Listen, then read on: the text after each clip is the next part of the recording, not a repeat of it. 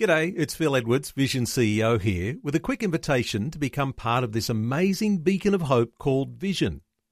Together we can put our love into action to help people of all kinds build or rebuild their lives on the truth of God. Please consider the part you can play during our upcoming Visionathon appeal, remembering that it's your support that makes Vision possible, including this podcast.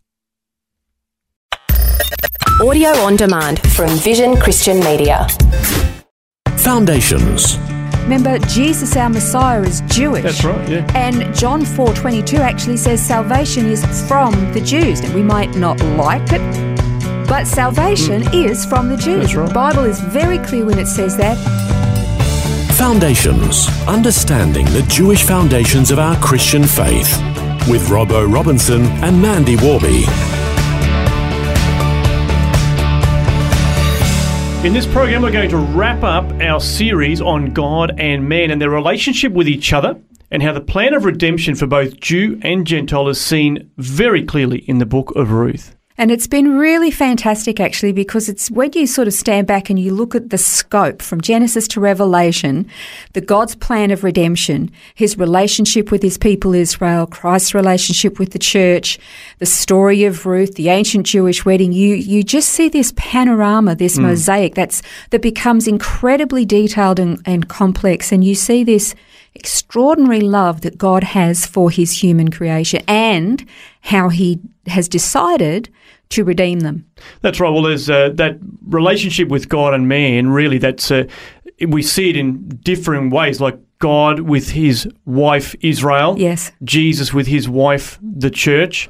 Obviously, we've talked a lot about marriage over this series, and part of that, of course, is that what we started with in the very first program, talking about Eckhart, that whole thing of unity, yes, and understanding the union between the different players. Yeah, and we particularly, in this particular program, want to look at the relationship between Jews and Christian believers in Jesus, the church, because we're one people. We're grafted in to the Commonwealth of Israel. We mentioned that right at the end of our program last time. And we don't often think about it, but we have so much to be grateful for. And we really are indebted to the Jewish people in many ways. Well, that's right. Well, there's some things that, obviously God selected Israel, but he chose them for particular tasks. Yeah. I mean, one of those is, of course, being entrusted with the oracles of God, yes, the scriptures, which were given to a number of those people that wrote the scriptures, and then, of course, preserved them and kept them for thousands of years, which is just amazing. Yep. And then the law, of course, which is a part of that as well.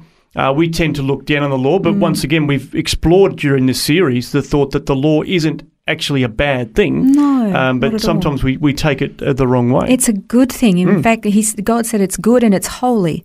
But the other thing too that we get that has come through the Jewish people is salvation. Remember, Jesus, our Messiah, is Jewish. That's right, yeah. And John 4:22 actually says salvation is from the Jews. And we might not like it. When people say, salvation is from the Jews, we don't like that.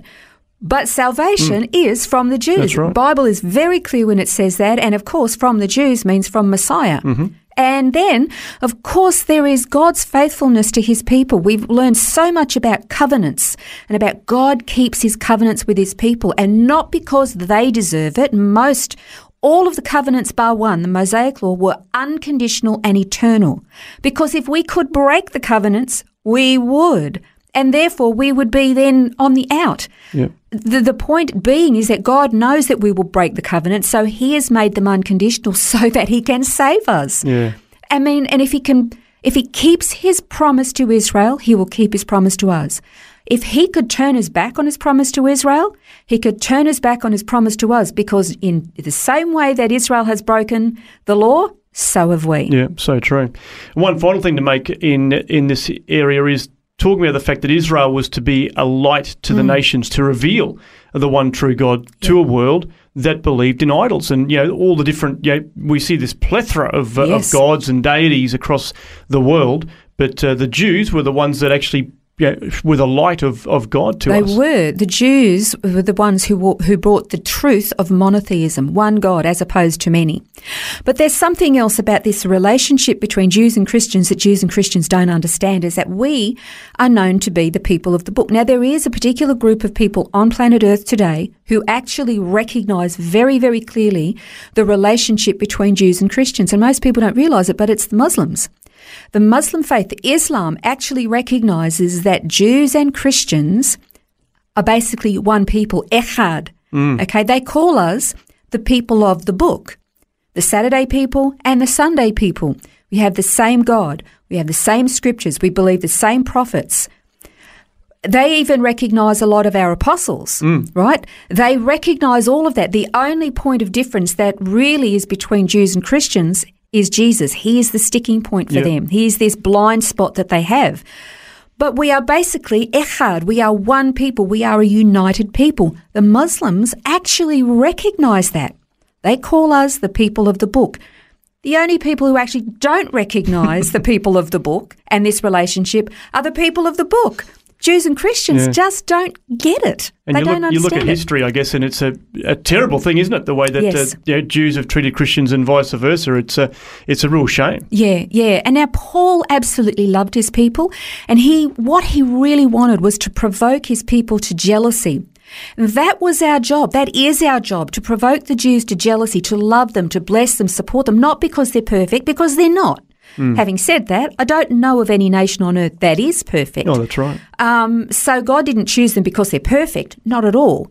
But we have this responsibility to reach out to them because they've been such a blessing to us. Well, that's right. Now, that comes right from the very start, where Abraham became the father of this nation. In Genesis 12, God said, "I will make you a great nation. I will bless you and make your name great. And so you shall be a blessing." So the blessing that flows out is from this promise. "I will bless those who bless you, and the one who curses you, I will curse. And in you, all the families of the earth will be blessed." That is God's foreign policy. That's right. He has one. But here's the thing, because of the antagonism, particularly from the Christian world, but all of the world, has towards the Jews, they've done some terrible things that God is going to judge the world for. Listen to this. It's from Joel chapter 3, verses 1 to 2. God says, "For behold, in those days, and at that time when I restore the fortunes of Judah and Jerusalem, I will gather all the nations and bring them down to the valley of Jehoshaphat." That's known as the Kidron Valley in Jerusalem. Why is he going to do that? "Then I will enter into judgment with them there on behalf of my people and my inheritance, Israel, whom they have scattered among the nations, and they have divided up my land." Now, that is politically incorrect to say that, but this is God's foreign policy. This is a very dangerous thing. Very, very dangerous thing. Yeah, well, it's amazing to think about that, that God specifically says what's going to happen in that judgment. Yes. And, Israel is God's chosen people. That's never changed. We've talked about that. Yep. And in Jeremiah 31, God talks about this some more. And there's a few verses. I'll just read the last part of this, verses 35 to 37. But in the end of that, it says, "Thus says the Lord, if the heavens above can be measured and the foundations of the earth searched out below, then I will also cast off all the offspring of Israel for all that they have done, declares the Lord." Now, the thing is, the fixed order of the heavens has never, ever ceased, and we have never been able to explore to the core of the earth. So therefore, God is not going to throw off his people, Israel. He will not do that. Because if he did, he'd be a liar and he'd be a covenant breaker. Exactly. And our God doesn't lie and he doesn't break his covenants. Now, how many different judgments do you think there are in the Bible at the end of all things? Because if you take them all as individual events, you go, okay, he's going to gather all the nations, he's going to judge them, send them off into their various places, then he's going to gather them all back again and he's going to do it again, and then he'll do it again. No. If you take all of these judgments, these events, where he's going to separate the nations and he's going to judge them for what they did or didn't do, it kind of culminates in that we've just about this judgment against the nations of the world for scattering the people of Israel, for abusing them and dividing their land. This is very interesting. Let me read to you just a little bit. It's from Matthew 25. It's a part of that story where Jesus, I'm going to separate the nations like the shepherd separates the sheep from the goats. And he says, "For I was hungry and you gave me nothing to eat. I was thirsty and you gave me nothing to drink. I was a stranger and you did not invite me in. Naked and you did not clothe me. Sick and in prison and you did not visit me." And then they're going to ask him, when did all of that happen? When did I not do this, that or the other? And he's going to say, "To the extent that you did not do it to the least of these, my brethren, you did not do it to me." Now, is that a general statement about if you abuse his people, his children, whoever they be, Jew or Gentile, that he will deal with you? Yes, it is. But if you look at the history of the Jewish people and how they have been treated, mistreated, imprisoned, left starving, slaughtered, butchered, and misused, abused, and the rest of it, you kind of go, oh my goodness, he is going to judge the nations for how they treated his brethren. Yeah. And therefore, it is incumbent upon us as Gentile believers in Jesus to love, respect, care for, pray for, and stand shoulder to shoulder with our other family. The one new man that Christ wants to make by tearing down that divisive wall of the law that he fulfilled as this one new man, not because they're perfect, they're not, but because they're our family. The Jew and Gentile together as one new man, the people of the book. That's right, the people of the book. A great way to wrap up this series. There is so much in it, and I encourage you to get the notes, listen back again to the podcast, because there really is so much depth in what we've covered over the last 12 programs. But it is a great way to wrap up this series on the relationship between God and man on Foundations. This has been Foundations, a look at the Jewish foundations of our Christian faith. For study notes, resources and more, see vision.org.au/foundations. Thanks for taking time to listen to this audio on demand from Vision Christian Media. To find out more about us, go to vision.org.au.